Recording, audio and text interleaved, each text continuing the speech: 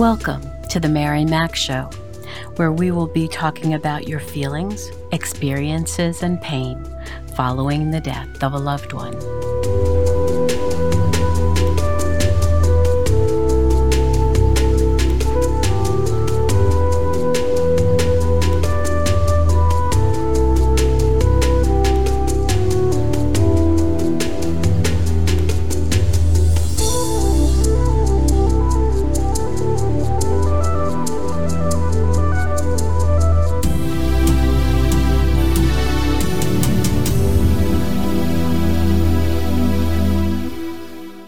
Good morning, good afternoon, good evening.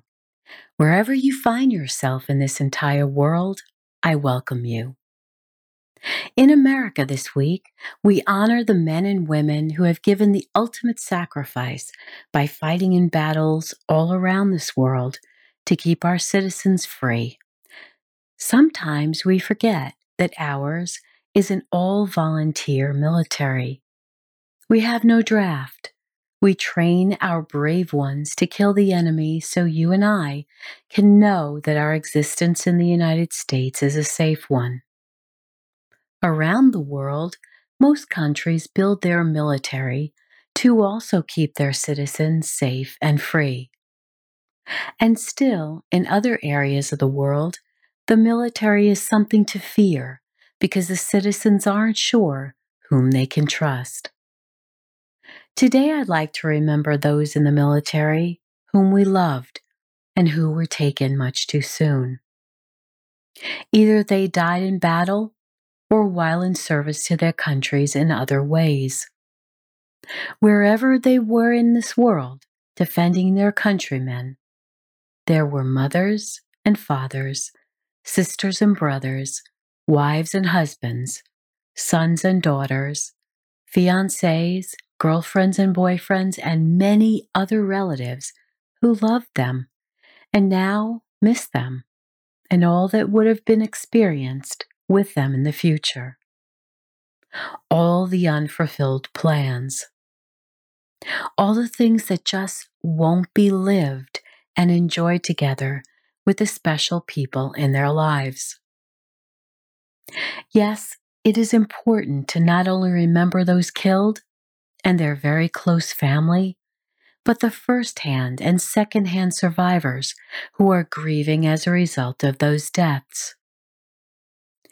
If you consider any one person's passing could have upward of 200 to 300 people who loved and cherished them, it is a staggering number of people who remember them today. Just think of their family members, their friends, their neighbors, their military buddies, classmates, teammates, business colleagues, people they knew from church, synagogue, social circles, and all kinds of clubs. And what about their parents and siblings' friends who knew them? They are also affected. When a loved one is killed in action, the fear that was tucked inside each family member and friend's hearts since they enlisted becomes reality. All the hopes, wishes, prayers, and best thoughts went with that man and woman, usually overseas, to another country, into battle with an enemy that you and I couldn't imagine. We sent them off to war, and everything we dreaded has come to pass. A knock on the door, 2 military representatives, and you knew he wasn't coming home to you. She wasn't coming home to you. at least not to share your life. Instead, they would be coming home to you in a flag-draped casket, flown home from far, far away, and you would never hug them again, kiss them again, build a new life together, the one you dreamt of. Maybe get married as planned, have children together, raise your family together, maybe even have more children together. But some may not even have their body to bury, depending on how they died. Additionally, the survivors' lives are now forever changed. Often they need to leave where their military wives or husbands were based out of. And uprooting a family is never anticipated or easy. A good deal of resentment takes place. The children don't necessarily understand why they must leave their friends, their neighborhood, their home. The surviving partner is now left to raise the family alone. Create income for them, create a new home, often in a new location, and all this happens very quickly. The children might need to go to a different school, make new friends, all the while grieving for the parent that will not be coming home. And also, what about the parents and the siblings of the soldier? If the soldier was unmarried, they will be the ones receiving the visit from the death notification team. All their dreams for their son or daughter, sister or brother are now dashed. The visions of them getting married, having a wonderful career in or out of the military, seeing grandchildren from them, that's now all over, never to be returned again. They think about all the memories they would have made with their child, and how all of that will not happen now. And what about the fiancés, the girlfriends, boyfriends, who had deep relationships, often for many years, but because they technically were not married, the military will visit with the next of kin, usually the soldier's parents. They might have had a home together, a car together, and a long-term relationship, but the death benefits will go to the parents. Even though they aren't married, it doesn't mean that their pain and grief are any less real than another person who has a family label. Remember how I say it isn't the label, but the relationship that is important in the grieving process. We must also consider the buddies of those who have died, those who knew the soldier directly through service and combat missions. They may have served for several years and many deployments together. They relied on each other when times were tough, and they missed their loved ones back home. For these surviving soldiers, the additional issue of survivor's guilt can set in. Why me and not them? Why now and not later? What could I have done differently? What if I had been there with them? What if? What if? It is a question that cannot be satisfactorily answered and must be worked through until the revelation sinks in that nothing can change what happened. Additionally, prolonged deployments overseas only delay the grieving process. There is little time to consider what has happened because so much is going on and there is so much danger surrounding them every day. Wisdom says we must help these brave men and women achieve mental stability.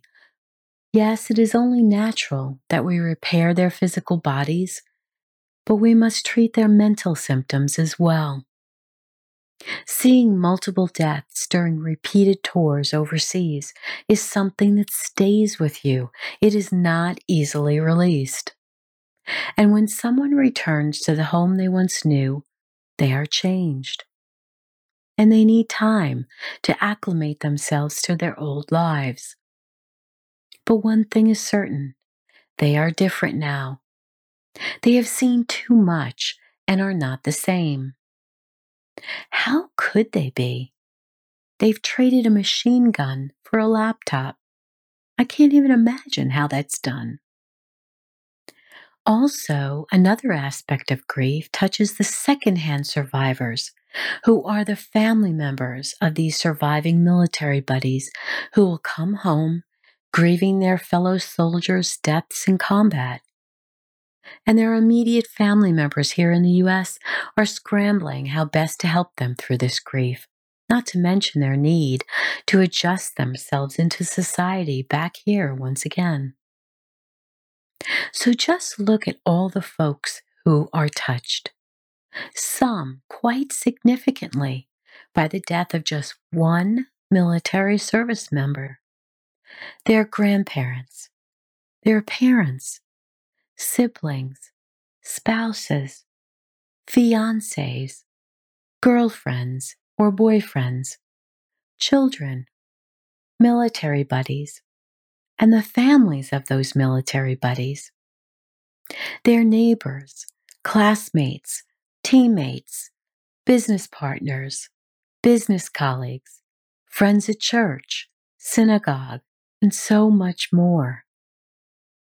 And interestingly enough, have you ever watched videos of dogs who jumped with joy when their masters came back from war many months later? If you haven't, it's an exciting sight to see because you can just feel the pet's delight, especially when you can just imagine their thinking that their owner had either abandoned them or was never coming home again. Dogs especially live for the time when we arrive back home after being gone all day. But in the case of when a service member is killed, the dog feels it too. In August 2011, I wrote a blog about this after a crash which killed 30 of our elite military service members. It took a few weeks for the bodies of these dedicated men to come back to their families for burial. And at one memorable funeral, a devoted canine, a beautiful black Labrador retriever named Hawkeye, mourned his master, Navy SEAL John Tummelson, who was originally from Rockford, Iowa. When Scott Nichols, a dear friend of John's, rose to give his eulogy, Hawkeye followed him up to the casket. And with a huge sigh, this precious dog laid at the foot of the casket and didn't move. He knew exactly what was going on. He was in shock and understood that his master was dead. He stayed there to protect him for the last time. There are people who believe that animals cannot or do not grieve the death of their owners, and this is proof that this theory is untrue. Like people, animals are devoted to those they love and who care for and about them. We feel this intense bond with our pets. So what would give us any idea that they don't feel this bond with us? Beyond protecting us, loyalty is a pet's greatest gift to us. He is there whenever we are hurting, either physically or emotionally. He is the one who soothes us when no one else will. He is the one who greets us when no one else is around. He is the one who worries about us and sits near us when we're sad, alone, hurt, disappointed. He knows how we feel and does whatever he can to make us feel better. For this lovely dog, the tables were now turned. He was the sorrowful one. And like humans, I'm sure it took him some time to adjust to his loss. And like humans, he went through depression, perhaps not eating, laying around more than usual, and even not willing to play or participate in activities he may have in the past. He also needed his time to be alone and sad, just like the rest of us. He lost an amazing master, and he felt the grief all around him too. The pain associated with losing someone is not exclusive to humans. Pets grieve too, and even though they can't communicate their sorrow in words, it is evident through their actions. First, I'd like to address the grief of the spouse, parents, siblings, grandparents, children, other relatives, other family members, friends, and loved ones of a man or woman killed in the line of duty. Your loved one gave the ultimate sacrifice, and every citizen owes you a sincere thank you for enduring the pain you feel now for the good of our citizens' safety. As you may have heard me say in previous episodes, the very best help you can reach for during your grieving process is an individual who has gone through the exact same type of loss that you have. And if you are grieving the loss of a member of the military, there are very specific organizations which you might like to connect with to help you on this journey. I remember back in 1994, I was working on my first book. Actually, it was a directory called the National Directory of Bereavement Support Groups and Services. Back then, there was no internet, and I had been serving the bereaved, primarily survivors of homicide victims, for 10 years at that point. There was no way for us to find the bereavement services around the country at that time. The entire book was researched by phone and mail. I was working on our first computer, and somehow it all came together over a 9-month period. It wound up winning the Best New Directory First Edition from the Directory Publishers Association in 1995, beating out a new directory by Congressional Quarterly. I was amazed. There was nothing else out there like it, and it was well received and so needed. It contained bereavement support groups all around the United States and Canada, annual bereavement conferences. There was a section with articles on many different types of bereavement and a list of reviewed and recommended books.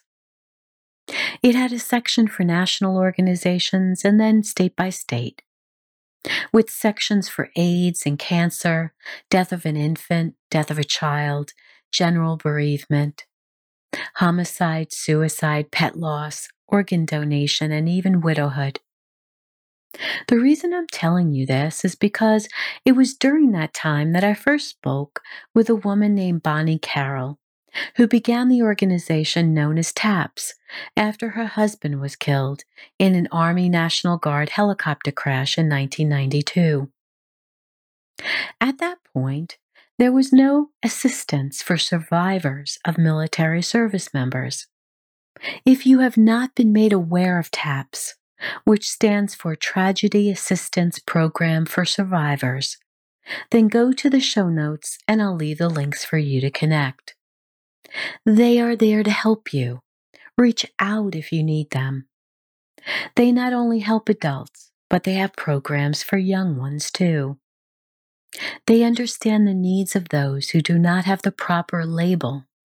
So if you have been affected by the military death of someone you loved, you are welcome to reach out too. We also have organizations like the Gold Star Mothers and Gold Star Families, and also an organization known as Sons and Daughters in Touch, which welcome those whose fathers were killed in the Vietnam War, and I will also put those links in the show notes. If you do not live in the United States, perhaps your country has organizations like these, which assist families after a military death. Look for those who are going through the same type of grief as you are. You will be better able to connect with them and have someone who will understand what you're going through. As we approach Memorial Day, it's important to realize You may have many emotions on this day that you might not expect. Be kind to yourself. Give yourself the time and tenderness you need now, especially if this is the first Memorial Day since your loved one was killed, realizing that everything you're feeling is natural and normal. There might be emotions that are new to you. Others are coming back again. You might be reliving the notification. You might be reliving your reaction. You've been through a lot since then, and you might have had to rebuild a completely new life more quickly than you would have preferred, even raising children alone. Or you might be mourning your son or daughter and all the moments you aren't enjoying with them, and you might be feeling cheated of your future together. And if you are a service member grieving the loss of one or more of your buddies, you too are not alone. While I am not a doctor, I have personally found great relief from something called homeopathy. If you are struggling, please reach out to a CCH, which are the initials of a classical homeopath who treats the entire person, both physically and mentally, with remedies. And while the visit may not be covered by traditional insurance, for me, the results I found were well worth the expense. Many homeopathic doctors are available online if you aren't geographically close to them. I want you mentally strong so you can enjoy a good life with your family and friends. So at this time of year, we honor the memory of your special loved one. We appreciate the sacrifices you and your entire family have made, and the ultimate sacrifice they gave us so our nation can remain free. Bless all who have endured such great sorrow. May they always know that we, the citizens, are eternally grateful. So now, let's get up. Dance with the music and enjoy it. If you're in the car, wiggle in your seat. Move your body, feel it, sway with it. And I know you're probably still thinking I'm a little wacky, but so what? Just do it anyway, okay?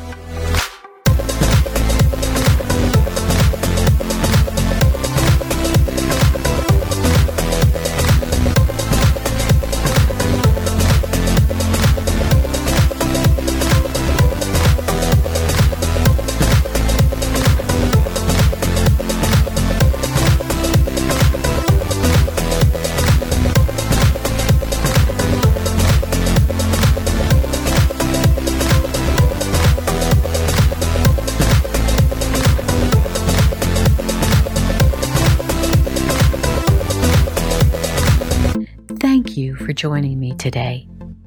Remember to write 5 things in your journal each evening that you are grateful for. Visit my website, marymac.info, for your free book. And please rate and review my podcast wherever you listen to me. And as always, remember to be happy because you deserve to. I'll speak with you again soon.